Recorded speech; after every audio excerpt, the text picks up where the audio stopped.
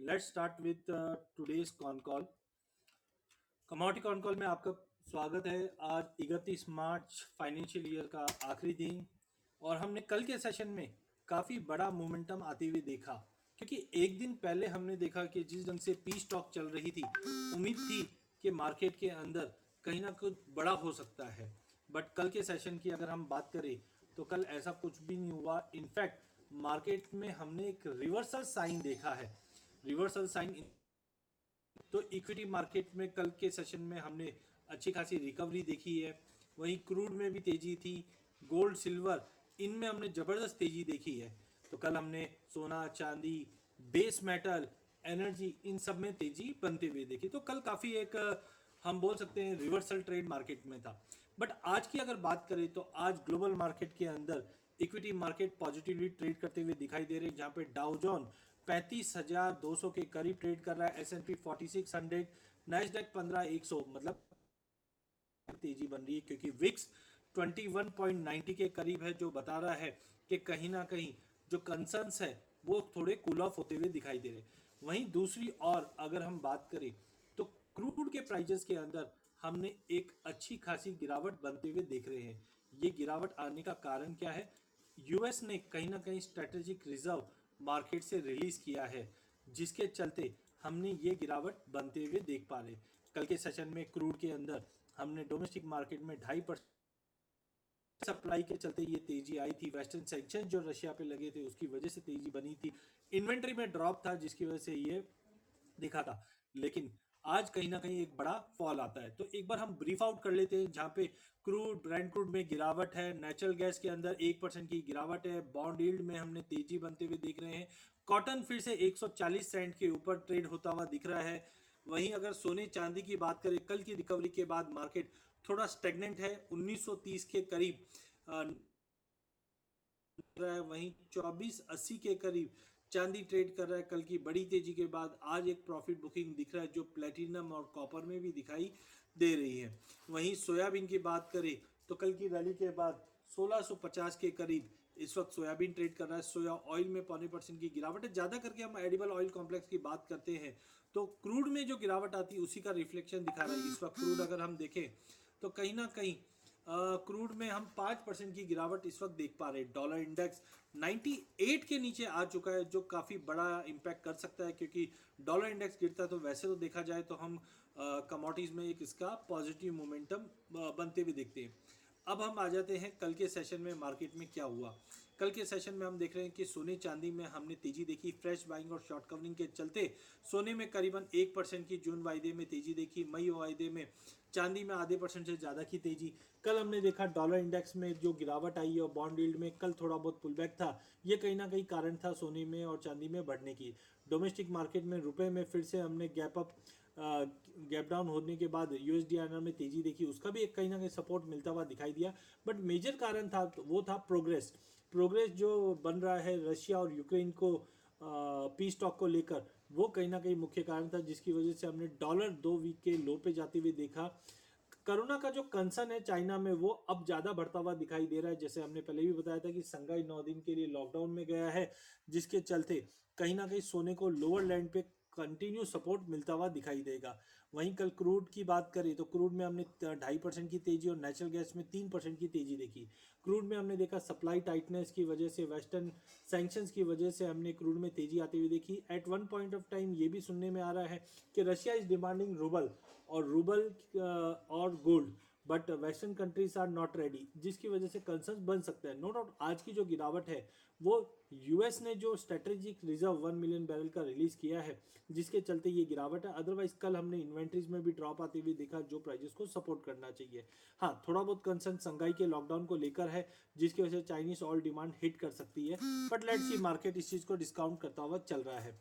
Natural gas के अंदर भी हमने कोल्डर वेव के चलते प्राइजेस को सपोर्ट आते हुए देखा है। बट कहीं ना कहीं आप ध्यान रखिए, $428 के ऊपर की क्लोजिंग या 430 के ऊपर की क्लोजिंग अगर आती है तो हम बड़ी तेजी देख पाएंगे। अदरवाइज 400 430 का जो दायरा है, इसी दायरे में मार्केट ट्रेड करता हुआ दिखेगा। वहीं अगर बेस मेटल की बात करें तो कल का दिन बेस मेटल का काफ़ी वॉलेटाइल था, बिकॉज कल बार बार में हम देख रहे हैं कि कॉपर 830 का लेवल टेस्ट करता है बट टूट नहीं पा रहा, बट चार्टिकली काफ़ी स्ट्रांग दिखाई दे रहा है। कॉपर में हमने देखा कि लोअर लेवल पे सपोर्ट इसलिए भी मिलेगा क्योंकि कहीं ना कहीं डॉलर में वीकनेस है, और जो कंसर्न्स बना हुआ था यूक्रेन और रशिया को लेके वो कूल ऑफ होता हुआ दिखाई दे रहा है।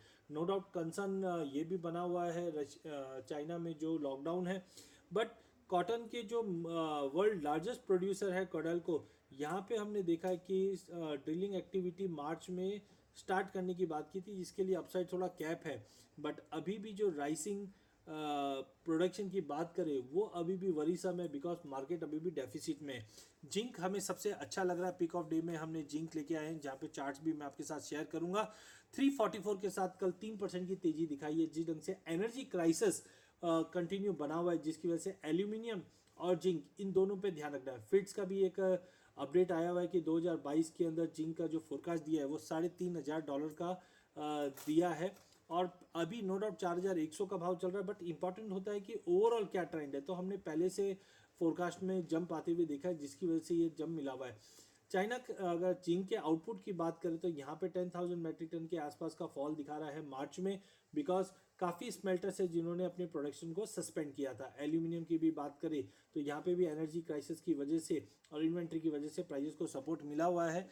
कल भी हमने 2.5% की तेजी देखी। ध्यान रखिए 290 के ऊपर निकलने पे हम एक बड़ी तेजी देख पाएंगे, क्योंकि एल्यूमिनियम की जो इन्वेंट्रीज है एलएमई पे वो फर्दर फॉल हुई है रिकॉर्ड पे, जहाँ पे 6,70,000 के आसपास बन चुका है। तो इस पे भी आप ध्यान रखिए। निकल के अंदर ट्रेड पूरी तरह से स्टार्ट नहीं हुआ है, बट आगे जाके उम्मीद है, क्योंकि सिमोटा मेटल्स यहाँ पे हमने देखा है जो डिमांड के बारे में बताई जा रही है कि काफ़ी शानदार रहनी है। ग्लोबल निकल जो सरप्लस है वो 6,000 हमने पहले भी देखा था, जो डेफिसिट 5,000, इसके लिए मार्केट थोड़ा कंसोलिडेशन होता हुआ दिख रहा है। अब क्विकली अगर हम बात करें एग्री पैक के लिए, क्योंकि पिछले कुछ दिनों में एग्री पैक काफ़ी इंपॉर्टेंट है, जहाँ पे हमने सभी काउंटर्स के अंदर एक अच्छा खासा मोमेंटम बनते हुए देख पा रहे हैं। सबसे पहले मैंथा की बात करें तो कल हमने 1% की गिरावट जरूर देखी है, बट ध्यान रखिए अभी भी क्रॉप साइज के ऊपर कंसर्न्स बने हुए हैं। इस बार फर्दर क्रॉप साइज ड्रॉप होगी, जिसकी वजह से प्राइसेस को सपोर्ट मिल रहा है। मंडी टैक्स को लेकर अभी भी कंसर्न्स बना है। Export demand as of now pickup नहीं कर पा रही है, जिस ढंग से चाइना में लॉकडाउन है, और as you know China is one of the biggest buyer, तो ये थोड़ा सा कंसर्निंग है। बट फिर भी 1,050 के ऊपर काउंटर पॉजिटिव रहने की उम्मीद है, जो अपसाइड के अंदर करीबन 1,100 का भी लेवल तोड़ सकती है। वहीं अगर हम नेक्स्ट कॉटन की बात करें तो इस वक्त भी इंटरनेशनल में 140 सेंट के ऊपर कॉटन पहुंच चुका है। कल भी जैसे हमने उम्मीद की थी वैसे ही करीबन 2% की तेजी के साथ शॉर्ट कवरिंग आई है, और नए हाई पे 42,700 के करीब आता हुआ दिखाई दिया है। एज ऑफ नाउ हमें लगता है कि जो एक्सपोर्ट डेटा, प्रोडक्शन शॉर्टफॉल और वर्ल्ड जो एंडिंग स्टॉक की बात करें, ये सभी फैक्टर पॉजिटिव है, जो 45,000 का लेवल कॉटन अगले हफ्ते 10 दिन में दिखा सकता है। बट ध्यान रखिए ये जो भी तेजी है 10-12 अप्रैल तक ही है, उसके बाद एक बड़ी गिरावट देखने मिल सकती है। कॉटन के बाद अगर हम कॉटन सीड ऑयल केक की बात करें तो यहाँ पे हमने कल जबरदस्त गिरावट आती हुई देखी है, करीबन 4% की। ईयर एंड है, उसके चलते भी कुछ पोजीशन लिक्विडेट हुई है, जिसकी वजह से गिरावट है, बट फंडामेंटल साइड कोई बड़ी तेजी नहीं है। इनफैक्ट 1 अप्रैल से कुछ जगहों पे दूध के भाव और बढ़ते हुए दिखाई दे रहे हैं, जो कॉटन सीड ऑयल केक को सपोर्ट ही करेगा। तो आज के लिए अगर 51-50-60 की रेंज मिले लेके चलिए, या 3220 के ऊपर फिर से बाइंग करके चलिए 3280 के टारगेट के लिए। करंट लेवल पे काफी लुक्रेटिव सॉरी काफी लुक्रेटिव मूव बनता हुआ दिखाई दे रहा है। कपास के अंदर 2200 का लेवल टेस्ट कर चुका है, थोड़ा भी पुल बैक मिले लेके चलिए 2240 के टारगेट के लिए। गवार सीट गवार गम की बात करें तो यहाँ पे हमने देखा है कि प्राइजेस के अंदर कल थोड़ा ठहराव आया है। एक हार्मोनिक पैटर्न जरूर बना हुआ है गवार के अंदर। अगर 6360 6380 का लेवल तोड़ देता है तो हमें लगता है एक ब्रेकआउट अपसाइड का रहेगा, जो 6550 का लेवल दिखा दे। अदरवाइज आज थोड़ा बहुत पुल बैक अगर मिलता है तो 6280 के करीब लेके चलिए, ट्रेंड पॉजिटिव है। गवार गम में भी 12,000 के नीचे अगर मिलता है तो लेके चलिए। 12,150 का लेवल तोड़ने पे 12,350 का टारगेट आज इंट्राडे में दिखेगा। कैस्टर में हमने ऑलरेडी देखा है कि सपोर्टिव न्यूज है because of reduction in the production size. Export demand थोड़ा सा डिक्रीज होता हुआ है, क्योंकि कैस्टर ऑयल के जो एक्सपोर्ट की बात करें यहाँ पे 15 से 20% का ड्रॉप दिखा रहा है, जो थोड़ा सा कंसर्निंग है। बट जैसे हमने कल भी कहा था कि 7200 के करीब मिले लेके चलिए, 7300 का टारगेट रहेगा। अब मसालों में आ जाते हैं। हमने पहले भी आगाह किया था कि पूरे मसाले पैक में गिरावट रहेगी। जीरा धनिया में कल हमने बड़ी गिरावट आती हुई देखी, आज भी ये गिरावट जारी रहेगी, बट ध्यान रखिए दिन में गिरावट है, but end of the day short covering आ सकती है, ध्यान रखना ये चीज को। तो 10,550 से 600 का लेवल मैक्सिमम आता हुआ दिखाई देगा धनिये में। जीरे के अंदर हमें लगता है 21,100 का सपोर्ट लेता हुआ दिखाई देगा। हल्दी में 8,600 से 8,550 का सपोर्ट लेता हुआ दिखाई देगा। यहाँ पे हम लोअर लेवल पे हम बाइंग करके चल सकते हैं। करेंसी के अंदर बात करें तो यूएसडी काफ़ी अच्छी लगती है, पोजिशनली 76-10 के करीब लेके चलिए।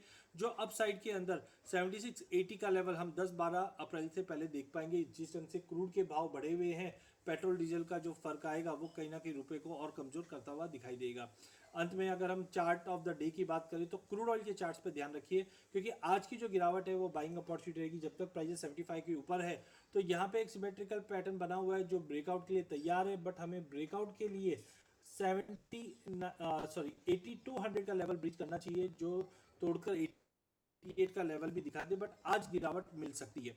जिंक के चार्ट पे भी ध्यान रखिए, यहाँ पे cup and hand neckline है। अगर 348 के ऊपर प्राइजेस ब्रीच हो जाता है तो हम प्राइजेस को करीबन 370 तक का भी लेवल देख पाएंगे। इस चार्ट पे आप बिल्कुल ध्यान रख के ट्रेड कीजिए। इसी के साथ मैं मेरा सेशन एंड करता हूं। धन्यवाद।